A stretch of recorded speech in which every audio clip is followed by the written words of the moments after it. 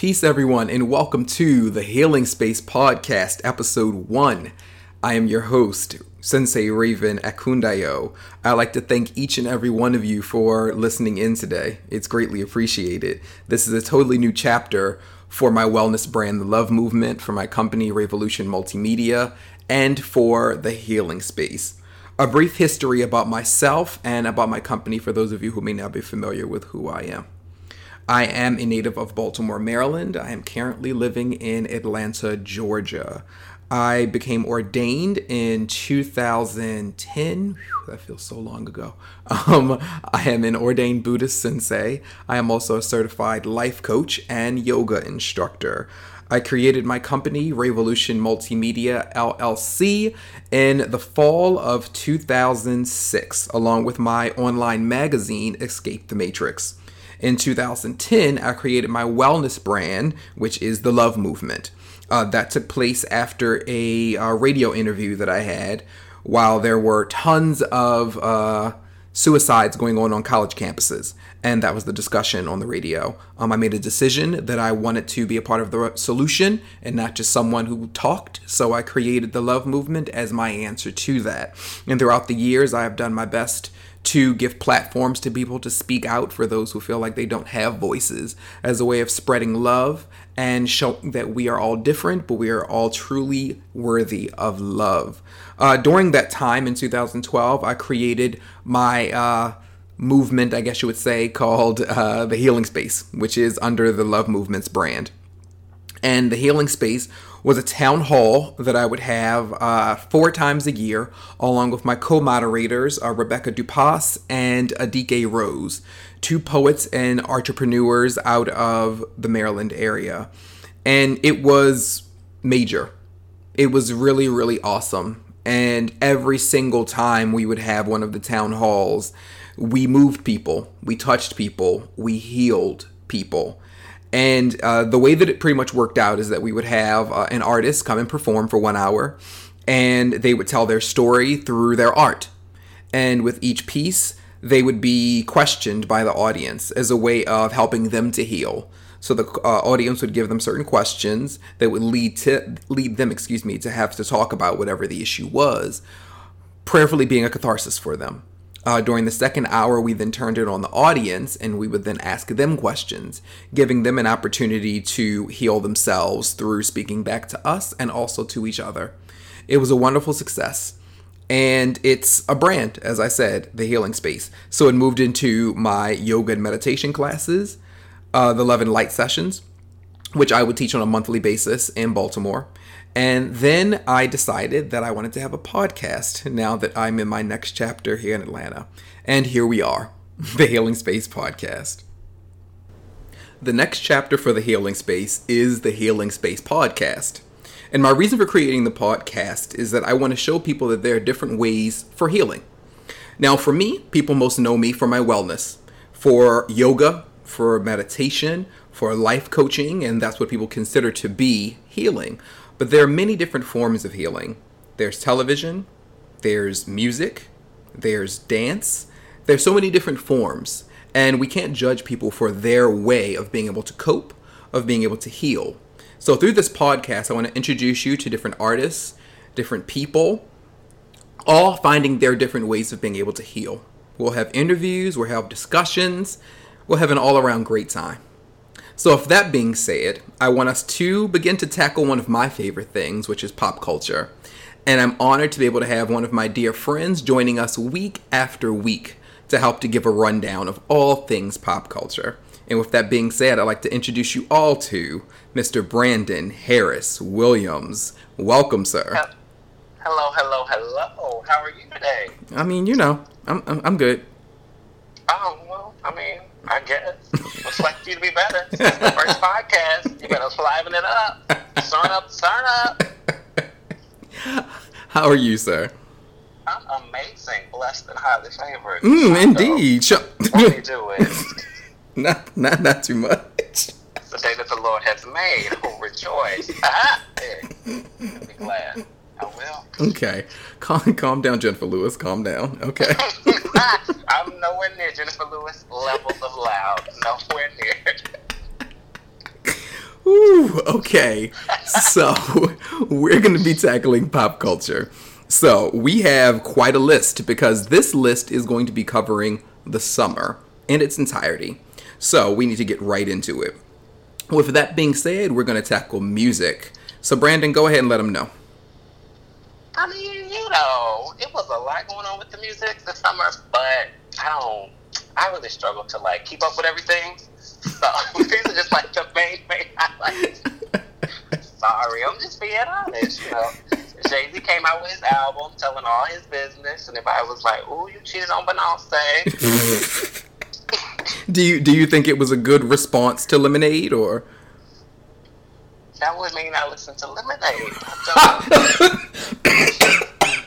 I mean,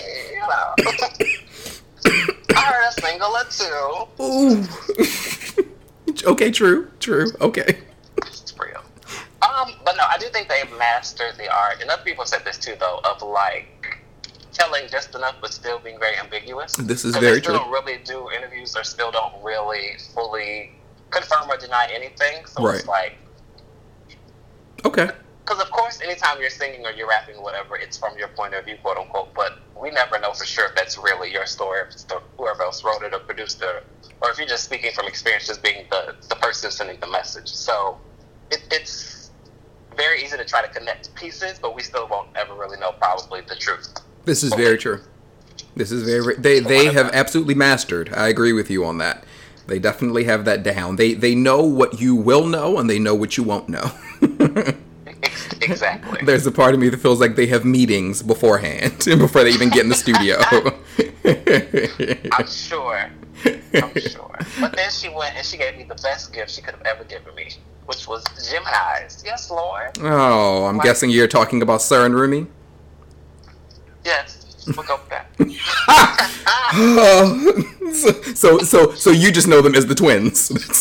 I mean, the Gemini twins. That's important. Oh, okay. Gemini twins because they're Gemini. So. Okay. We got to rep for them. We got to rep for them hard, Congratulations.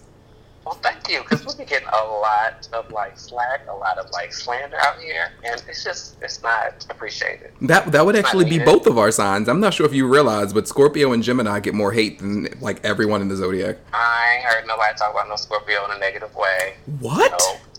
Oh, you have some studying you need to do. We're probably the most hated. I don't believe it. People can't stand Scorpios. But we are getting so far off the topic. Okay, so we're leaving the Carters. And what's next? Okay, little girl with the lettuce scissor came out with her album finally. And everybody went up for it. I really, I don't really like a lot of new music because I feel like folks can't really sing. It'd be real vibey, like smoke. And so I don't really get into it. I finally listened to her album, and I was right. It was all those things I just said. I had to turn on Anita Baker after it went off, because I was just like, girl.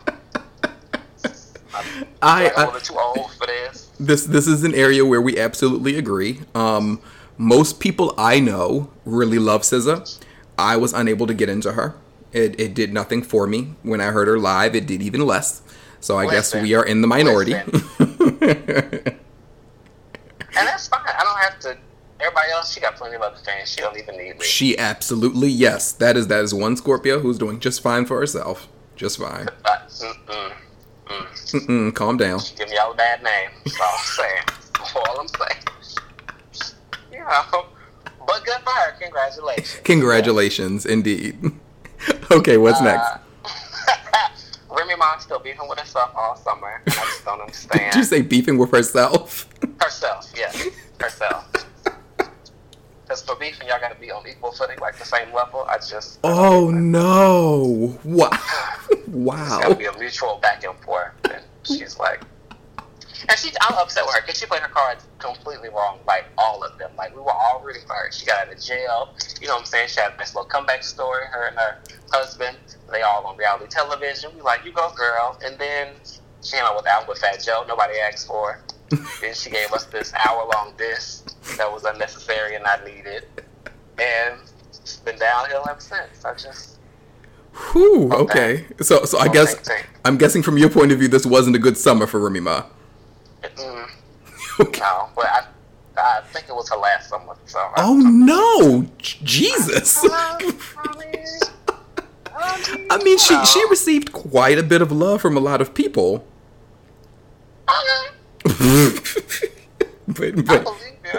But even with that being said, you still think? I mean, she has people like Little Kim backing her, so. Listen.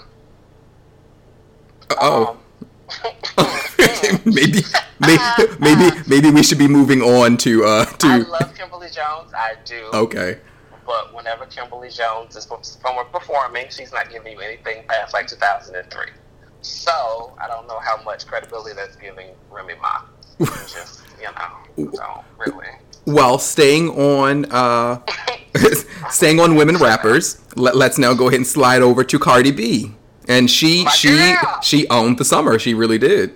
A little bit, you can't fuck with me if you wanted to, because he's expensive. These is red bottoms. These his bloody shoes. Yes. Okay. Love her. Okay.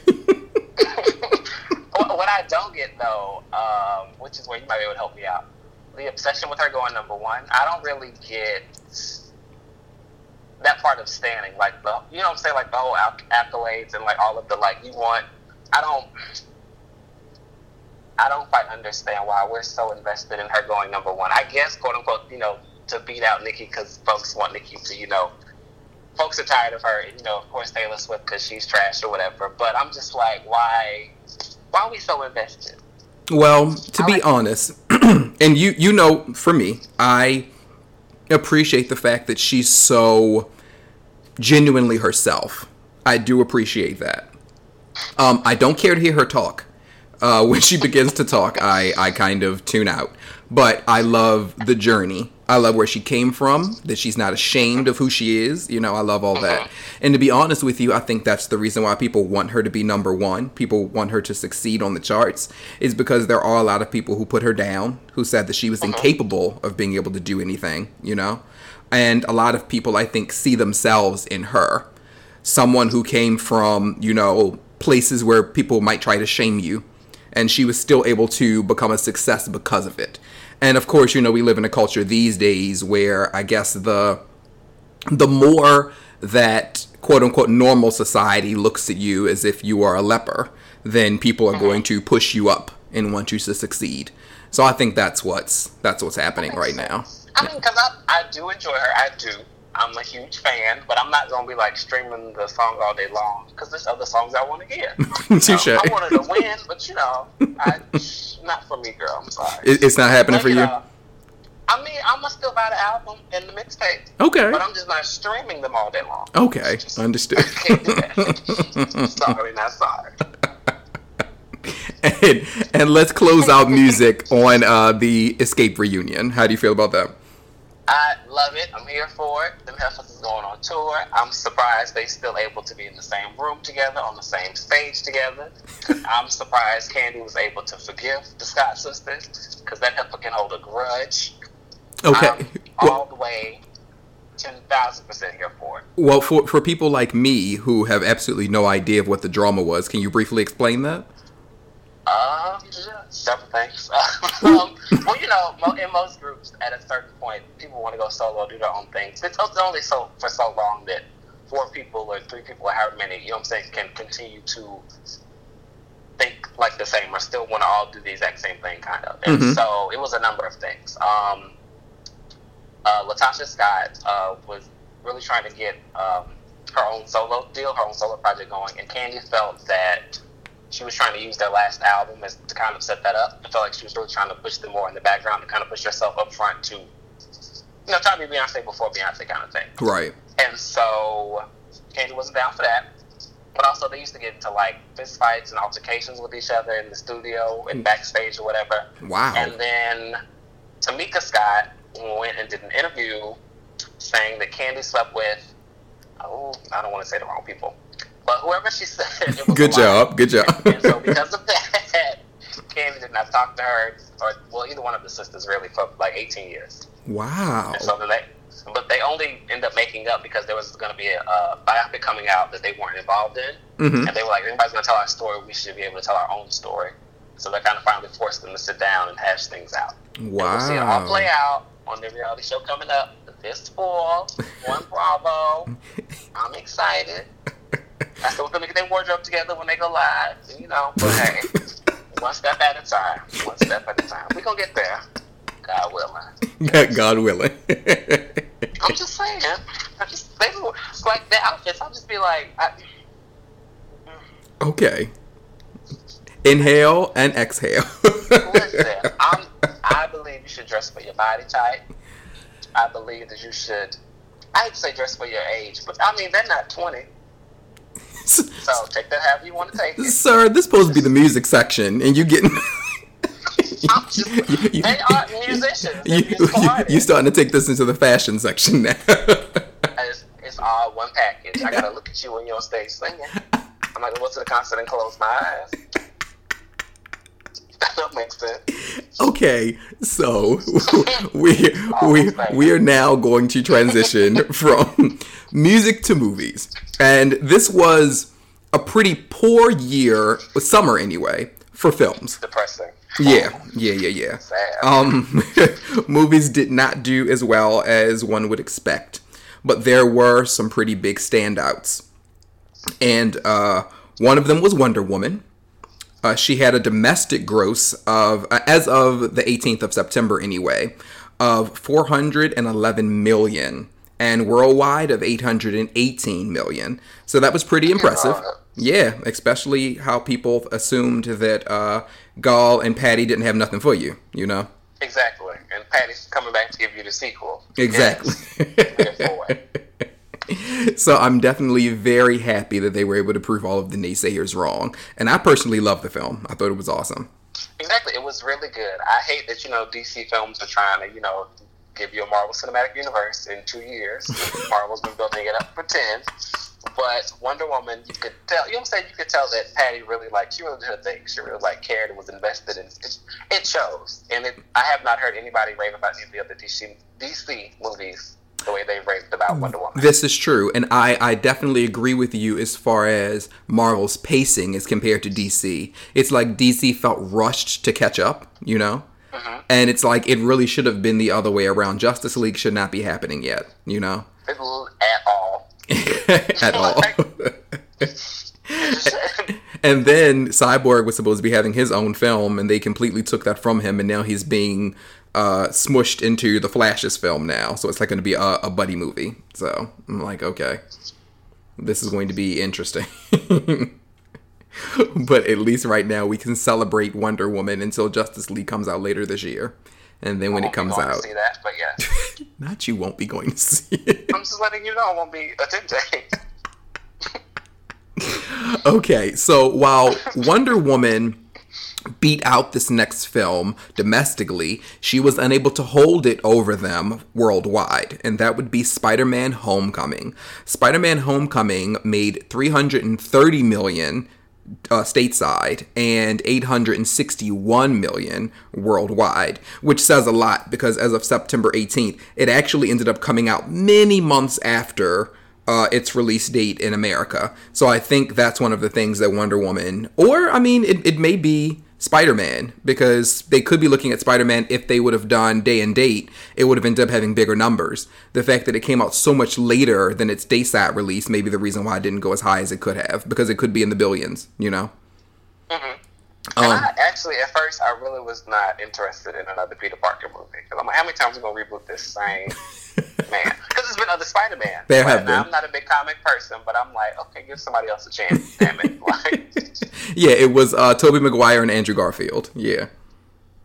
Exactly. And so, but I really enjoyed this actor. I don't want to mess up his name or give you the wrong one, so I'm not going to say it. But he did a really good job, and I was pleasantly surprised I enjoyed the movie. It didn't overhype, Zendaya's role in the movie, at least in the previews and commercials, but I get it. That's to get people to go see the movie, her fans or whatever. So yes. I get it as a marketing strategy, but I hate it when it's done. For the record, his name is Tom Holland. So thank you. Yes. Appreciate you. We're here for each other. Yes, we see each other. Yes. But yeah, I believe that there's a payoff for Zendaya without saying too much. There's a payoff, but yeah, I can definitely understand where you're coming from. She was hilarious in the movie. Her dry wit was great. I really enjoyed that. Yes. Two lines. Yes. And I looked at Michael Keaton some kind of way when they said the character he was going to play, but they actually ended up doing a really good job with his version of the Vulture. A really good job. Yes, he did. I really enjoyed it. And the way it all panned out, not to give anything away, but I was like, oh, okay. Right. Well, then, so I did enjoy it. And the funny thing is that there are things to give away. There really are things to give away, and I'm not often caught off guard by things in movies these days, but I can genuinely say that it caught me off guard. I was like, wow, who saw that coming? Okay.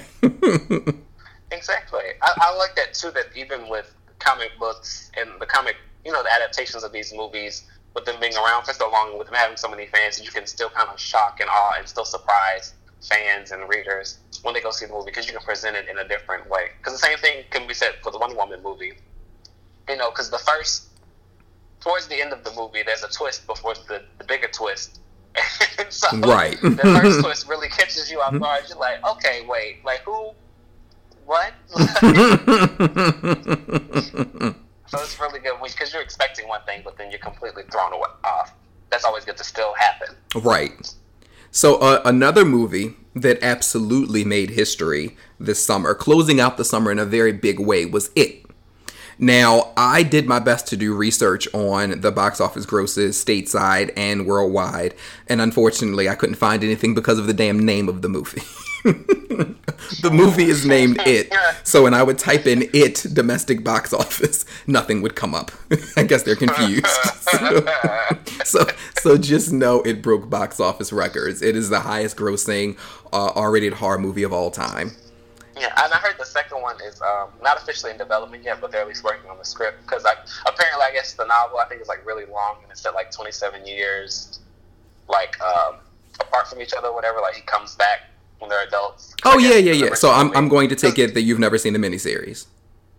No. Yeah. But the original movie too, though, is in both. I guess it's both when there's children and then there's adults too, right? Well, that's the miniseries. Yeah, the miniseries is the original. And they start out as kids, and so that's the reason why it was a miniseries, so it could take you from when they were kids to when they were adults. So they figured with the movie, they would just separate it to two films. Yeah. So I don't do scary clowns, so I won't be seeing this one or the sequel. I'm sorry, but I'm happy it's successful. Yes. It was really good, and I can honestly say the only part that messed me up was the very first scene. After the very first scene, I didn't jump throughout the whole film. I was just disturbed by the first scene. After the first scene, the rest of the movie, I was good. I sat there, I enjoyed it. A lot of people said it wasn't that scary, so I don't... Well, I think it's all according. For those who are terrified of clowns, and there are a good number of people who are terrified by clowns. We just did not go see the movie. Yes. Right, exactly. Hello. For those of us who were in the movie, we clearly aren't bothered by clowns. And if you can get past that point, then yeah, there's very little that's going to scare you after that. I remember seeing the trailer, and it's raining, it's dark, and then the little boy, he's running down in his sailboat. Mm-hmm. It's falling. I'm like, this don't seem like it's about to be dramatic. It's really finna. And then it goes down the sewer. I said, let me scroll the hell up on my Twitter, because I'm not gonna play whatever's down there. Nope. I'm not going to do this. No.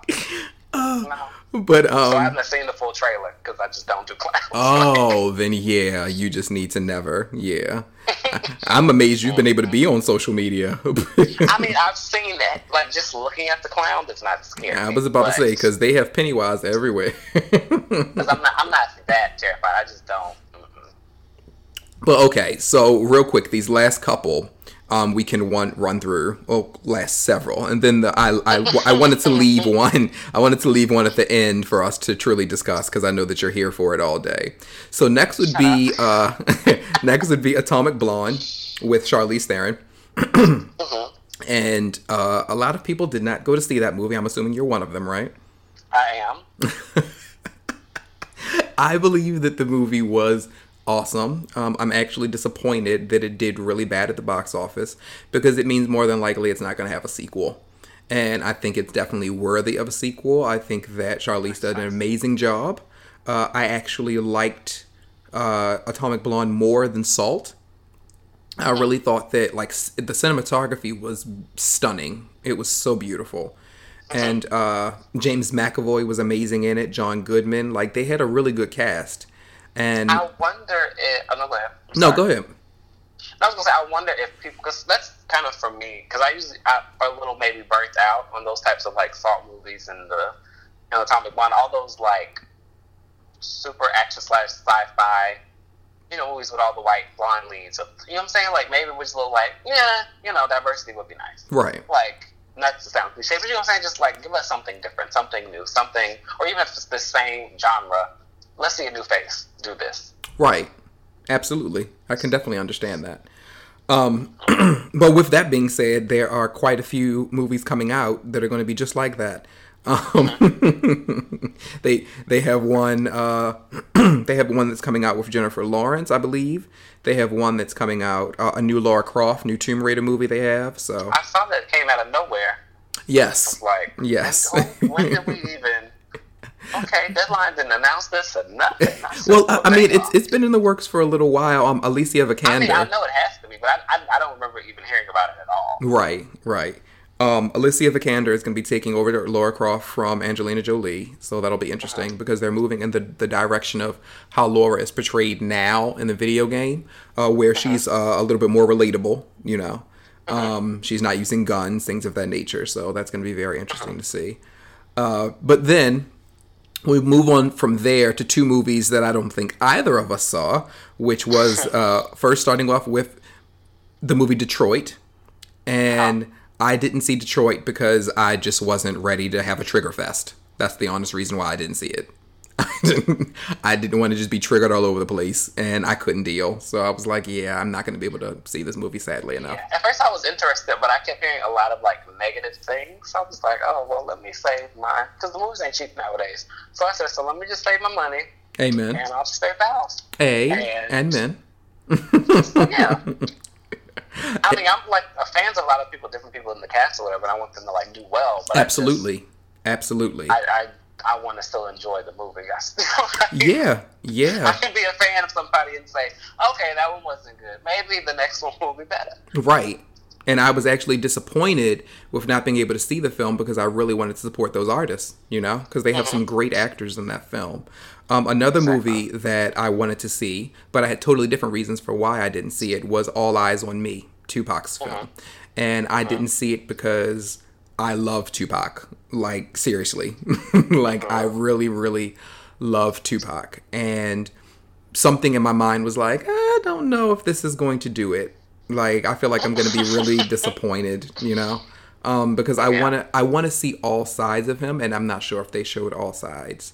And I'm like, I don't want this to just be, focused on certain aspects of his life. I want the fullness of his life. So I'm like, until I can get somebody who can really tell the fullness of his life, I think I'm going to be good. The documentary that came out on him a little bit after he passed away, I consider to still be the best. I absolutely love that documentary, and I'll watch that over and over again, which I believe... I'm sorry, go ahead. No, go ahead. No, you go ahead. I think it was of the same name. I think it's All Eyes on Me. And I love it. Like, not only do I love it, but they have Easter eggs in it as well. And I thought that was really cool that they have Easter eggs for people to be able to find on the DVD. Whew, Lord. But yeah, so I just couldn't, even with all the scandal that went on with Jada and the creators, that kind of actually made me want to see it even less, knowing the relationship that she had with him, So do you think it's ever really possible to tell somebody's full story in a biopic, or do they really need to focus on like a specific part of their life? I think it's, you know what I'm saying? I think it's all according to the parties that you bring to the table to be a part of it, I know if I was making the story of somebody's life, I would do my best to bring people from different areas of his life. Like, I wouldn't want it to be the people who are telling his story are his close friends who he made when he was on the West Coast, and those are the only people who get to tell the story. Because if that is the case, then you're missing out on all of the people who are on the East Coast, So it's like, talk to people who are at the School for the Arts And that was one of my biggest issues, is that I went to the same high school that he went to, and I heard so many stories about him from our teachers. And in my mind, I'm like, so we don't get to, I want to see something that delves into that, because I feel like it plays a big part in who Tupac actually was, underneath how misunderstood he was. You feel me? Mm-hmm. Because a lot of people will tell you that past him being so, I guess kind of braggadocious and problematic, he was an amazing human being, and he did a whole lot of things that you never got to see,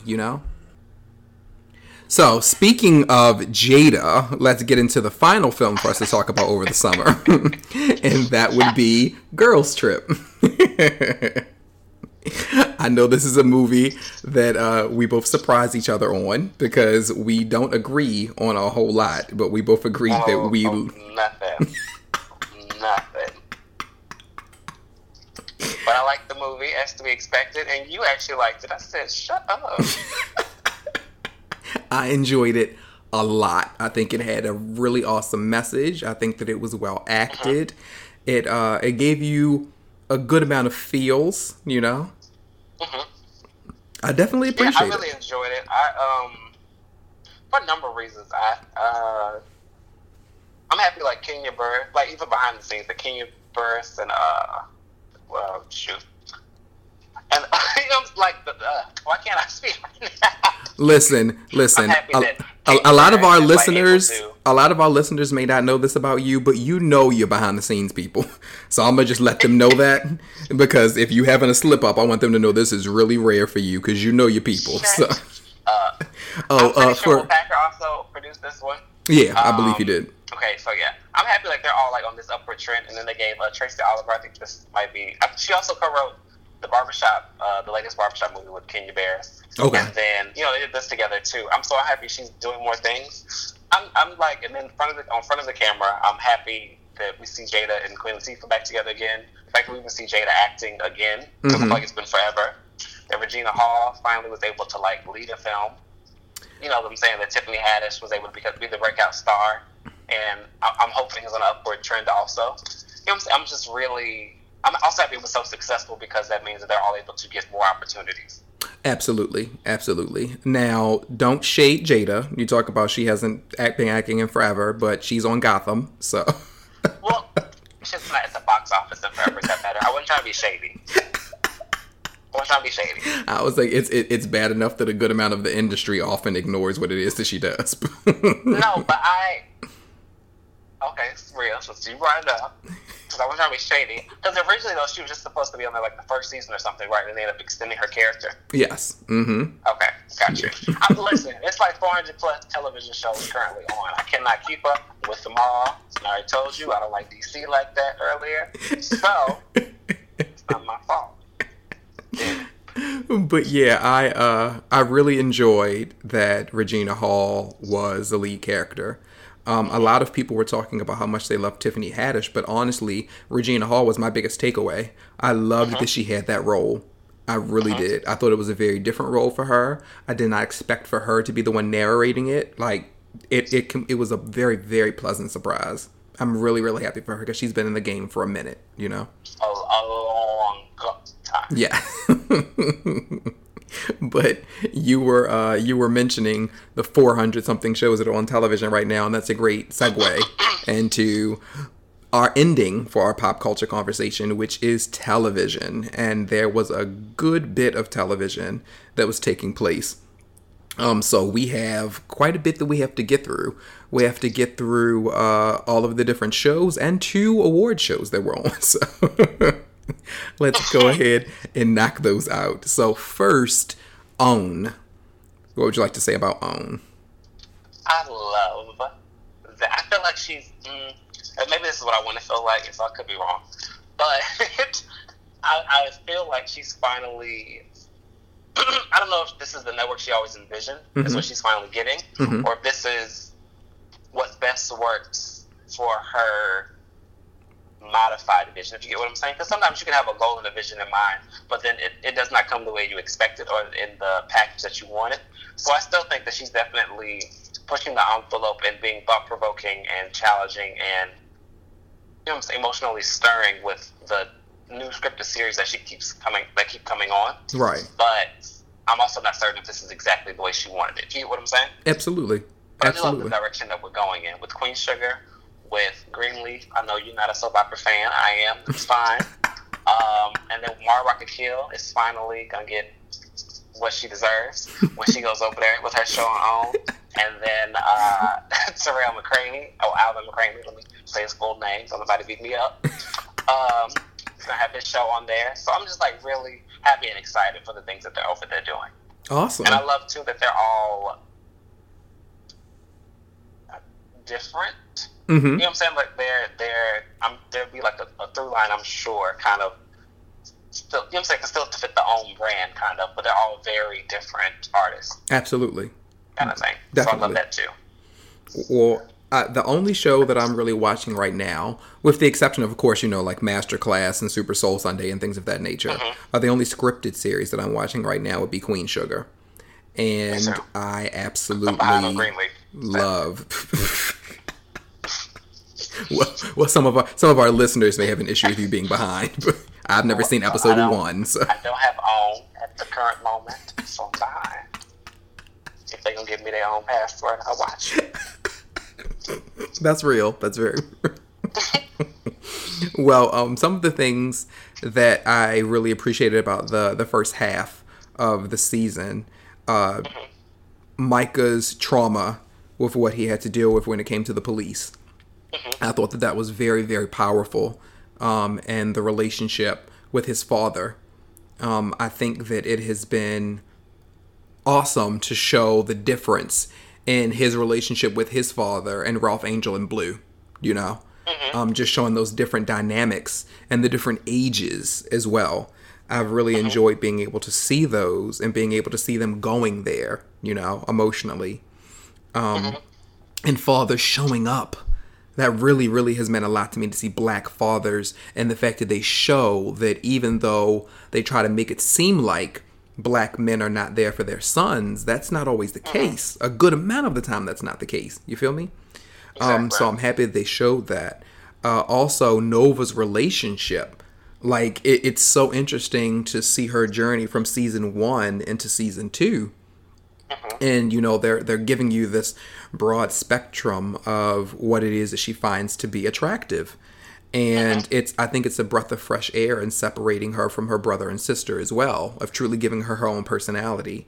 And the complexities that have been coming along with the man that she's getting to know right now. I can't think of his name at the moment. I'm sorry. No, memory's horrible. I tried. But and it's something, I feel like it's something common too, but I'm sorry. Right. It's like a last name. Yes. But one thing I will say is that Ralph Angel almost caught these hands this season because of the way he was treating Darla. And when he and Charlie were going through everything they were going through, and he wanted for Darla to stop because of the way that he felt about his sister. And I'm like, when Charlie said what she said, not Charlie, when Darla said what she said to him, I really appreciated it, because I expected for her to be meek and to make a decision that she wasn't going to move forward for herself, But with her being an addict, she understands full well what she needs to do to work on her recovery. So I was happy that, she had the backbone to let him know that that's not how it was going to go down, Yeah, and I think, too, just even like with both of their journeys, her being an addict and then him being like formerly in jail or whatever, it's like his, not to diminish his struggle, but it's very different. Whereas like an addict is a daily, everyday thing that you're like internally dealing with. Right. His is more so like really an external thing. Like, okay, this was my past, and now how do I continue to move forward? And so with him, it's kind of like, okay, I already did jail. That's done. Let me move forward. With her, it's not as easy. Right. But also too, as they've continuously told us too, that he was like pretty much coddled and pretty much babied by their father most of his life. He's also the youngest child. Exactly. So exactly. A lot of that is just really showing up in him as an adult. But that shows great writing, It shows great writing that exactly what you just said, that's able to be conveyed to us, and we can see it happen in his day-to-day life without them having to say it, you know. Listen, we love writing. We love writing. Listen, all day here for the writing. Talk about it. Okay, so we're going to knock out several shows really quick, mostly because I have nothing to say about them because I haven't seen them. So you'll be handling. Well, I saw Carmichael season 1, but I saw none of season 2. So that'll be you. That ended this summer, sadly. It did. And I'm still not quite sure because it was like several stories going on at once. So I'm not sure. The truth is, in there somewhere because it was like he wanted to end the show because they didn't air because he like witnessed a mass shooting, so they didn't want to air it on a certain day. Mm-hmm. And then they said that pretty much the ratings weren't where they wanted them to be for them to come back, so the network decided to end it.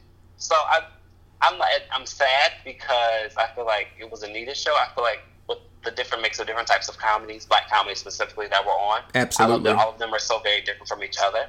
Absolutely. And I love an old school traditional throwback. It was giving me all in the Family, everything Norman Lear put his hands on. Mm-hmm. Was the Carmichael show to me. It's and it sucks too because we know that minority actors, meaning everybody but straight white men, mm-hmm. is a struggle to get work. Right. And so it sucks that we don't know when we're going to see them again. Right. Because we know they're all talented, but we don't know how long we have to wait. Right. Kind of thing. Exactly. I absolutely loved the first season.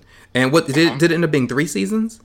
It was 3, yeah. 3, yeah. So I didn't see the last 2, and I absolutely need to because I loved the first season. And I agree with you. I thought that it was much needed, and it helped toward the balance of being able to see so many different types of shows for black people, It is a wonderful time in television to be able to turn on the television, and I have so many different so many characters that all seem alike. You have so many options, and I thought that it played a part in being a very big option for people for all the reasons why you just said. Okay, so while I saw season 1 of Carmichael Show, I haven't seen any of Marlon. So what did you think of that? Marlon, I enjoyed it. Okay. I do think, sadly, it's probably going to be a one-and-done thing. Okay. Because it was a summer show. I don't think it was heavily promoted. I think it's enjoyable. I think all the Wayans are funny, but I do think that like Keenan, Damon, and Kim are the funniest of the siblings. And I think he was pretty much like his own venture, like outside of the family. I think it was like maybe only 1 or 2, because they usually all work together. I think it was only like 1 or 2 of them behind the scenes. Right. Which I get, at a certain point you want to be an adult and do things on your own, whatever. But also, if it works, then continue to do it, kind of thing. You know what I'm saying? Right. I think that he's very talented. I love Essence Atkins. We don't see enough of her, but I don't know if it was funny enough or got enough attention for it to come back for season 2. It was a nice family sitcom, but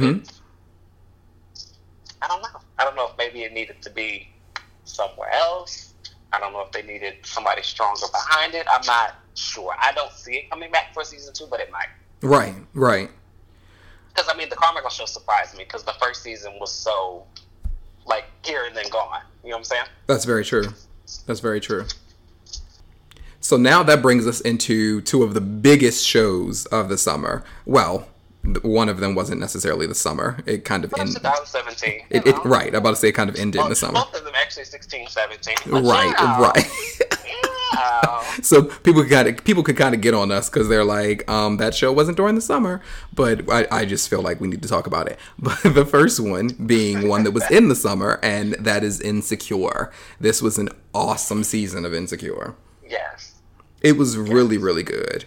And it was really good. It was too short, but Listen, and I need you to understand that when I tell you Issa goes hard and letting people know what we're not going to get, I don't want an hour. I know. Sitcom. Just give me 30 minutes. Just give me, listen. 10 or 12 episodes. Yes. That I do need. I need more than 8. And I need for her to start hearing that part because I see her do so many interviews where she makes sure to drive home about the hour thing. And I'm like, listen, sweetie, we're going to let that go. Give us those 10 to 13. This is all I'm saying. Give us those 10 to 13 and we're going to be good.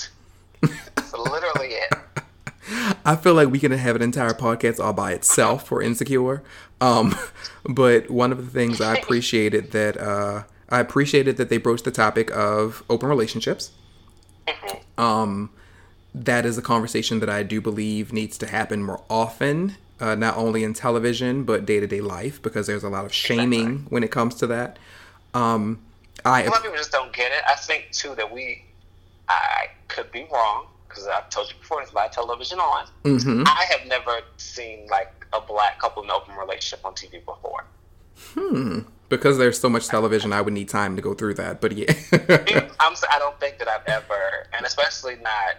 And if it was, it probably was like a very special episode. If you get what I'm saying, exactly. We're gonna fully explore this thing. And I watched the interview she did where she was saying, they're not going to explore it too much to the point where we're going to really know the ins and outs, because we're just getting it from Molly's point of view, basically. Right. But at least the fact that it's still a continuous thing that may or may not come back in season 3. No spoiler alert here, but you get what I'm saying. Like, yes, no. When I tell you that Miss Orgy played that role, like to watch her, it's one thing to see her do interviews, you know, but then to see her as Molly, for one, I feel like shows her acting chops, because especially what it is she goes through with her insecurities when it comes to men, you know, and I feel like it was only made worse when she found out what she found out in her family. Doing my best to not do spoilers, just like you. When she found, I do think she extremely overreacted, but you know, listen, overreacting was a theme. Overreacting was a theme in this season. You hear me? Jesus. But it's funny that you said that, because the next thing I have down for us to discuss is Issa being problematic. Sweetie, when I tell you the scene with her and Daniel, right? Daniel's his name? That's his name. The scene with her and Daniel, I can't, and I won't. Like, okay. But not just the scene, the fact that we're still upset the whole next episode. Listen. And I know we're doing our best to not do. I was upset with her too. I was like, wait a minute, are y'all not like 29? Did he not warn you? I was that whole episode, that whole next episode triggered me so bad. Like, I don't know the last time television ever triggered me that much. Like, the minute they started off complaining about what happened, and Molly was talking about going over to his house, and I'm sitting there like, really? Because he came on her face? Like, okay. Come on, spoilers. No, I decided, I'm sorry. We really did our best, but I'm sorry. But he said, I'm coming. Folks keep forgetting, like, did he warn her? Yes. He said, I'm coming. That's the end of the conversation. Really. You were the one giving him head. You got one or two choices at that moment. And she made neither.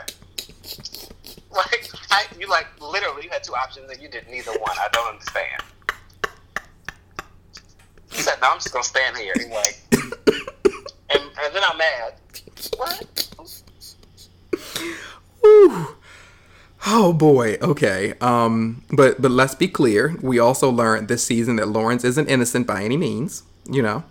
I'm Lawrence High. Team Lawrence all day. I'm Team Lawrence all day. Just because I'm Team Lawrence does not mean that he is always right. A lot of folks get confused. They be like, "Oh, you see your boy this week? I saw him and he fucking up, just like Issa, just like Molly, everybody on the show." Listen, a mess. I saw him. I did. And I'm still Lawrence Hive all day. Because my Lawrence Hive is on the facts solely that Issa cheated. It's nothing else. I just made my decision then. Because if I could choose again, I would be Team Kelly. But hey, just saying. Because Kelly is worthy of a team. Kelly is worthy of a team. Deserving. Now, granted, we don't see her problematic mess. Other than, we only see her come and crack jokes.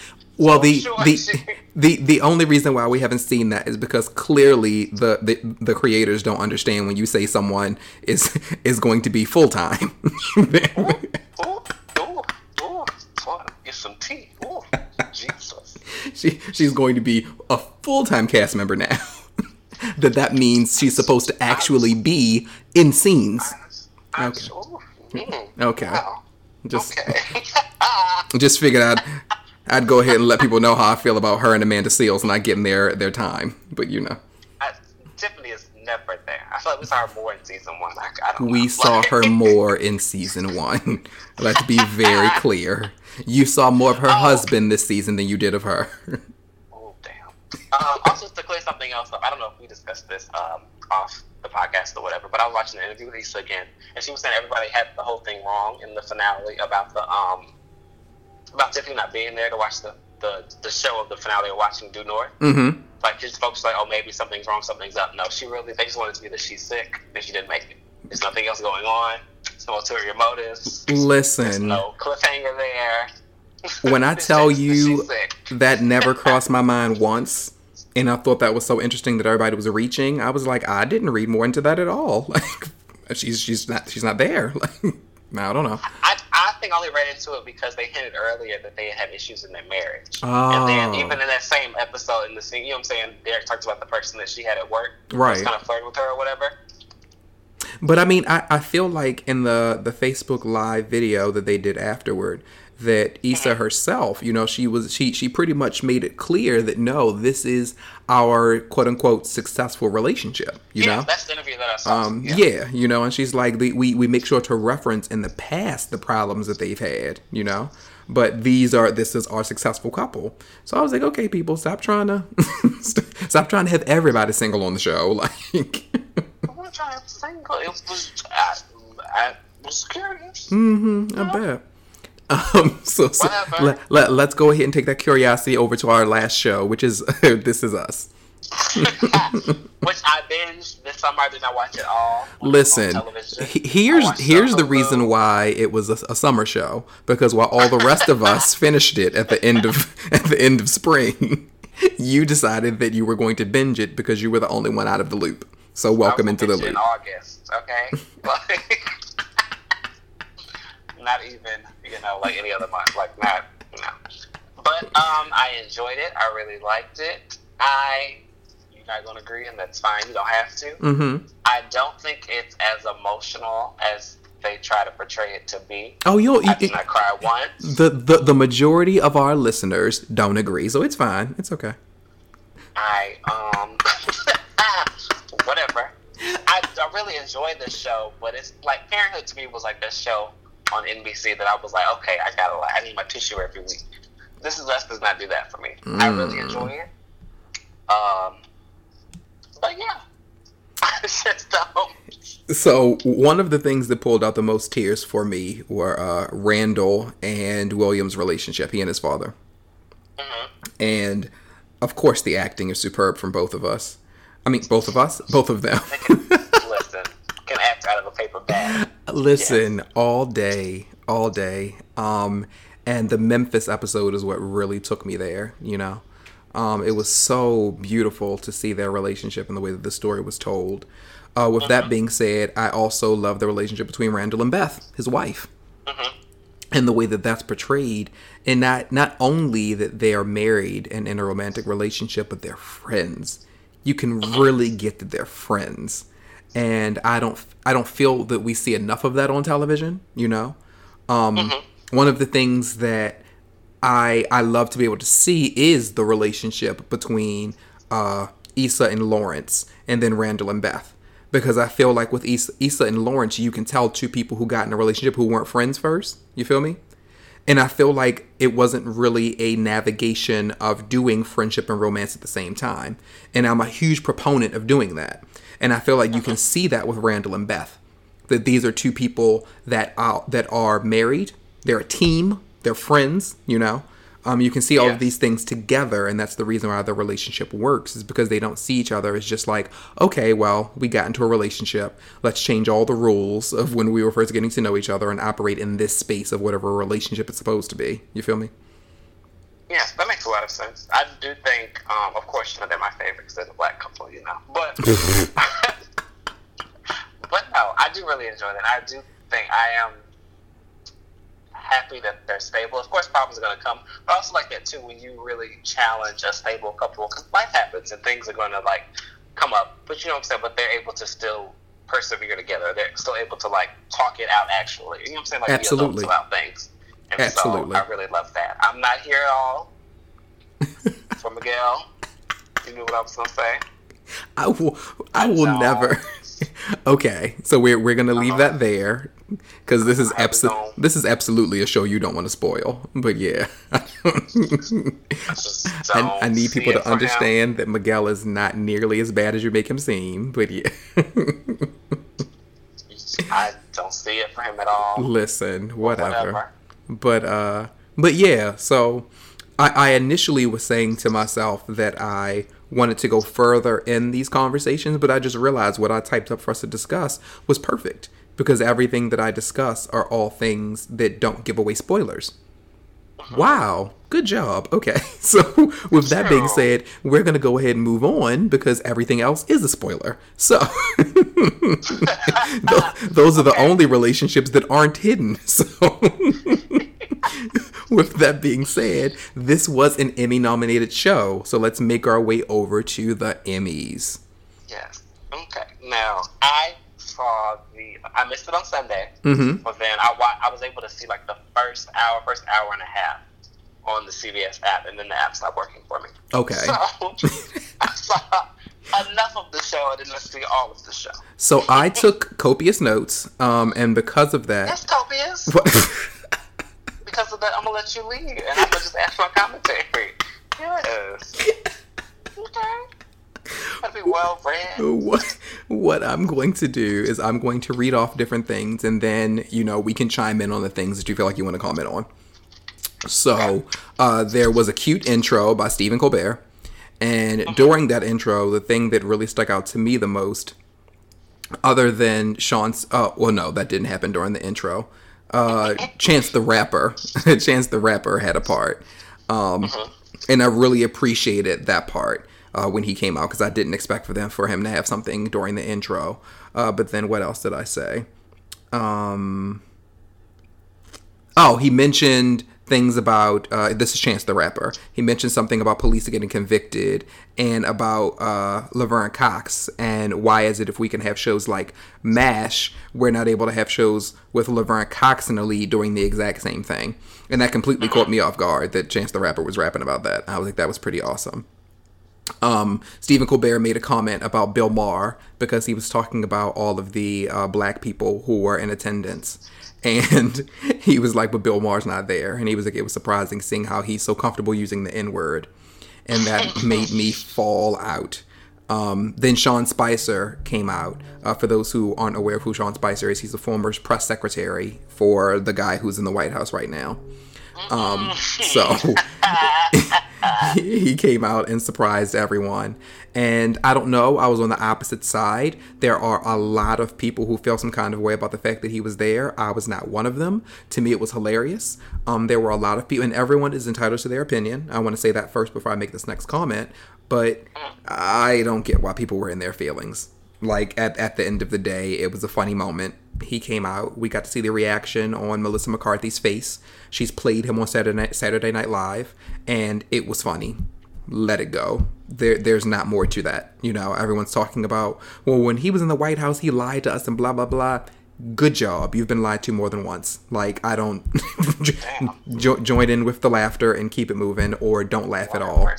The fact that it was made to be so much more is kind of like it was a moment on a television show, like an awards program. Like, why is this a thing? So anyway, that's my feelings on that. I don't have any. But okay, so then I was telling you, because for those who are listening, before it got to the point where Brandon was watching the show, I was texting my feelings about certain things to him. And the announcer for the night, his name was Jermaine Fowler. And are you reflecting back on what I was saying? I am. So he initially annoyed the crap out of me. And the reason why he annoyed the crap out of me is because it seemed like he was very out of place for the Emmys. He was absolutely giving me BET vibes. And I was like, what's happening? Like, this doesn't seem like one and the same. And that's no knock to BET at all. If he was there, then I would have been like, okay, I'm rocking with him. He had so much. That's real. I think he was a lot more lively than the announcers usually are. The announcers usually seem very, like, they're dignified and they're, like, down. And that's just like, this is Viola Davis, who has been nominated 3 times. And this is her first Emmy win. And he was like, that's Viola Davis, she nominated 3 times. Like, okay. And that's just it. The funny thing is that I started off super annoyed by him, but by the end of it, I was actually okay. Like, by the end of it, I was laughing at some of the stuff that he was saying. But it was off-putting at first because we're not used to that. Yes, and I felt like that. I think he was like, I don't think he was putting on. I think that's like genuinely him. So that kind of made me. That's genuinely him. Yup, absolutely. Okay, so what other notes did I have? Okay, so let's talk about the winners really quick, because when I tell you I took serious notes, I have so many things I was talking about, so we can knock out some of the winners we want to talk about really quick. Okay, so, of course, you know I'm here all day for the fact that Best Director for a Comedy Series and Best Actor for a Comedy Series were both won by Mr. Donald Glover. Ooh. Mm-hmm. Hello. Wait a minute. I didn't know you were taking a pause. Wait a minute. Now you're making me. Now I feel bad. I didn't know you were taking a pause. Oh God. Wait a minute. The shade that just came over this conversation. I didn't get shady yet. I watched Atlanta. I enjoyed Atlanta. But I don't think it's my kind of comedy. Yes. I don't. We've discussed. Like I've said before, watch it. Don't do too much. Like I said before, I'm very traditional. I like, you know what I'm saying, a laugh track. I like a live studio audience normally. I like things to be a little bit more serialized, just on television in general. I'm not the biggest fan normally of when shows give you one kind of thing one week and then one kind of thing next week, and then, you know what I'm saying? I think that sometimes that works and it can be enjoyable, but that's not my go-to. That's not my favorite.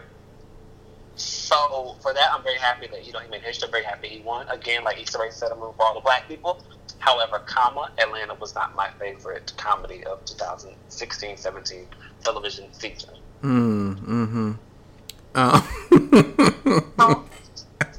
And I absolutely respect that. Because I did watch the whole season, so I know what I'm talking about. I know enough to know that it's not my go-to. Indeed. So with that being said, I have a friend who watched the pilot and said, this is not what I'm going to do. And I said, hey, I knew you wasn't going to, but it's not for everyone. And it's not. Atlanta has a specific type of humor, which is the reason why it made it my favorite of all the new shows, you know. It was absolutely my favorite. I believe Queen Sugar would probably come second. But, oh my goodness, Atlanta blew me away. The writing, I love dry, you know, and you and I have talked about that. I love the kind of humor that could go over your head if you're not prepared. I love abstract. Pretty much I love everything that is Donald Glover, Childish Gambino. And I feel like he got the perfect cast to be able to do that. Not only did he get the perfect cast for Atlanta, but I'm really happy that because he had to take a break for a year to be able to do the movies that he's doing, it gave them all an opportunity to step out. And every single person in that cast are all doing great things separate from Atlanta, you know? And I think that's just going to mean even more for when season 2 comes. Yeah. And I'm sorry, go ahead. I think to know about that break, though, I think that they were, I hate to say lucky, but you know what I'm saying? I feel like so many times, or like you were saying, if like the creators behind it or the lead would have been like, okay, we're going to take a break. I feel like it's rare that everybody else also gets something in the meantime. And so for that reason, too, I'm very happy, too. Because, you know, I mean, actors like to be working actors. So everybody need a check. So I'm happy that they were all able to get things, and big things, and multiple things. Absolutely. And then, away from his wins, congratulations, Donald, we also had Lena Waithe and Aziz Ansari win writing for a comedy for for Master of None. And I consider Lena's speech to be the speech of the night. Like, that was absolutely amazing. Absolutely amazing. And she made history because she became the first black woman to ever win in that category. Or to be nominated either. Listen, which is like... Because it's pretty much spitting in the face of so many women you love. criminal. Do you hear me? It's criminal. Because when you think about it, like all of the, but it just goes to show. I hate to say racist, but you know what I'm saying, just how.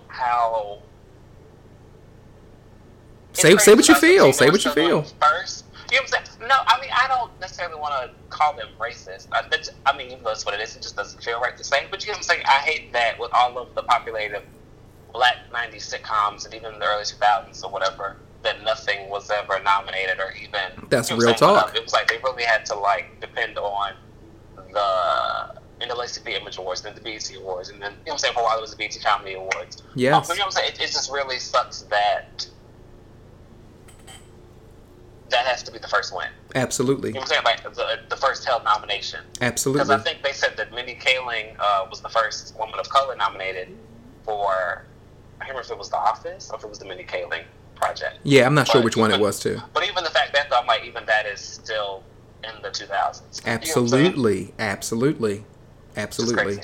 And there was so much greatness that came before, and to know that other shows were never in that category, you know, other writers weren't in that category, that's insane. It honestly is. Exactly. You know? But it really is just a behind-the-scenes thing. It's nothing to discount any of the work that anybody did. Absolutely. It just, sucks. Absolutely. Also, Riz Ahmed won for lead actor in a limited series, and that was for The Night Of on HBO.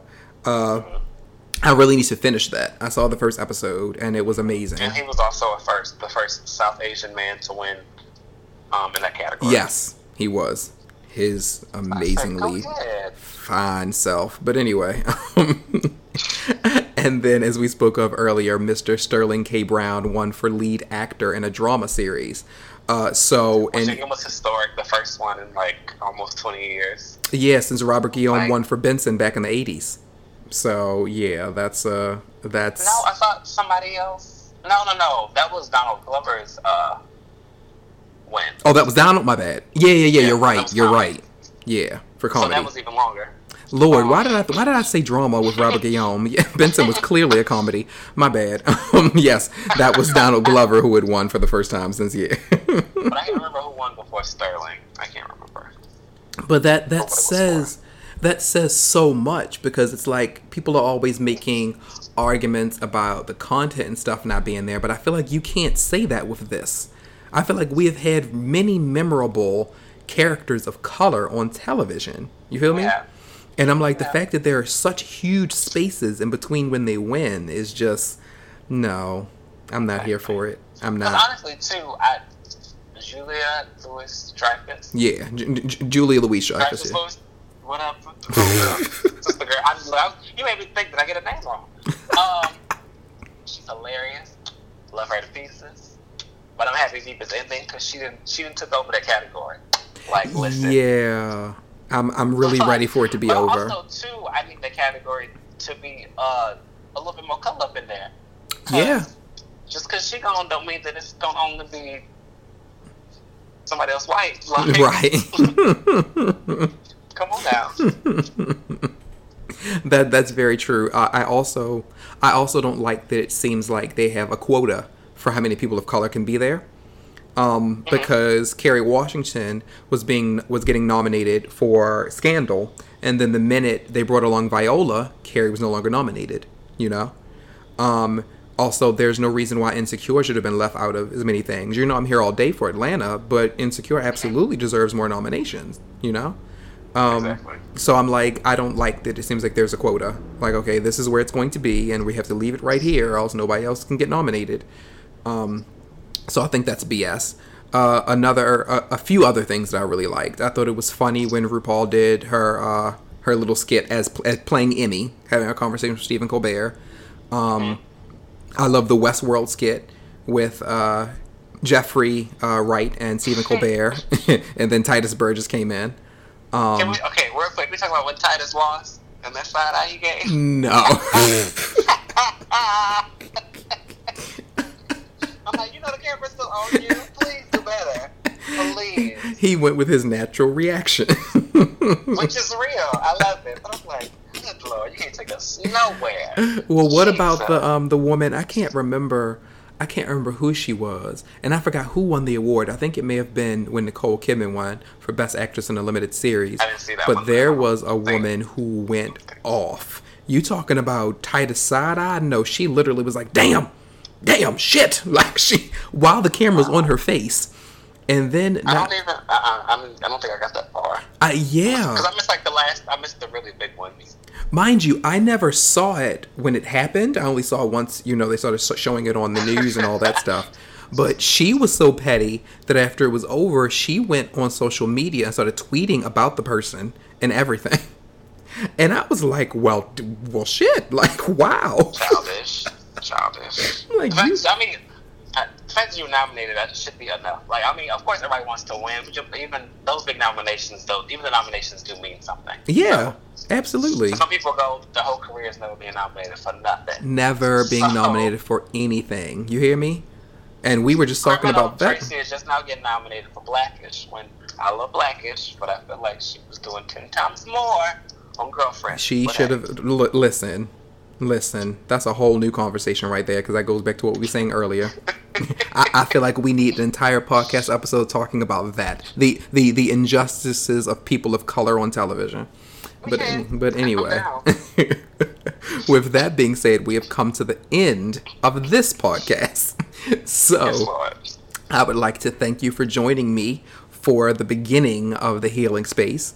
For those of you who enjoy our banter, as I said, Brandon will actually be on every single solitary episode. So get used to him. Loud and here. Come through. If people would like to, because I don't say follow, if people would like to walk with you on social media, where can they do that? You can do that on the Twitter at Just Call Me Otis. It's not my real name because I'm running from the feds. So it's all, one thing, at Just Call Me Otis. That is also my name on Instagram. My Instagram is private. So it's better if you just follow me on Twitter. I'm just going to be honest with you. What's follow. Some be like, who is that? I'm like, look, a lot of attention. At some point, it'll be public. But as for right now, it's still private. I'm not ready to get healed over there. We're going to heal space on this podcast and on Twitter, I can't. If you would like to be able to find this podcast on SoundCloud and on YouTube, you can add it or find it at THS Podcast. Those are the letters THS Podcast. If you'd like to be able to walk with me on social media, myself, I am Scorpy Yogi. So that's ScorpioYogi. Scorpio Yogi, and that is pretty much all over social media. You can find me on Instagram under that. You can find me on Twitter under that. You can find my like page, my fan page on Facebook under that. And yeah, I think that's everything as far as me. For my companies, you can find the Love Movement on Instagram and Facebook under We Are TLM, WEARETLM. You can find the THS Podcast on Instagram as THS lowercase podcast, THS Podcast, and on Twitter _THS Podcast. And I think that's it. Oh, Revolution. I have so many things, Brandon. Look at you can't keep up. I don't think we're going to have to rewind. Shut up. You're going to have to walk. You can walk with Revolution all over social media. On with you all these places. On Instagram, Snapchat, and Twitter, Revolution LLC. RAVOLUTION LLC. And I think that's it. I'm exasperated. Me too. Also, if you're interested in any of my services, you can email me at love@revolutionmultimedia.com. There we can talk about my meditation services, my yoga services, my life coaching services, and all that good stuff. Again, I'd like to thank you for joining us. Make sure they know you don't have to be in Atlanta to get them services. Come on now. Do it over the internet. Come on, teamwork. Skype, you can get your FaceTime. So just because you're not in Atlanta don't mean you can't get no services from Raven. That is very true. Get your coins together. It ain't that expensive. Don't do that. Don't do that. So you can reach out and get your meditation on, get your yoga on. You can be healed, not just on this podcast. But Yes, just not on Shondo. Yes. Okay. We are going to go now, and we will see all of you in 2 weeks for the next episode of the Healing Space Podcast. We hope you're healed. Until then, peace and namaste.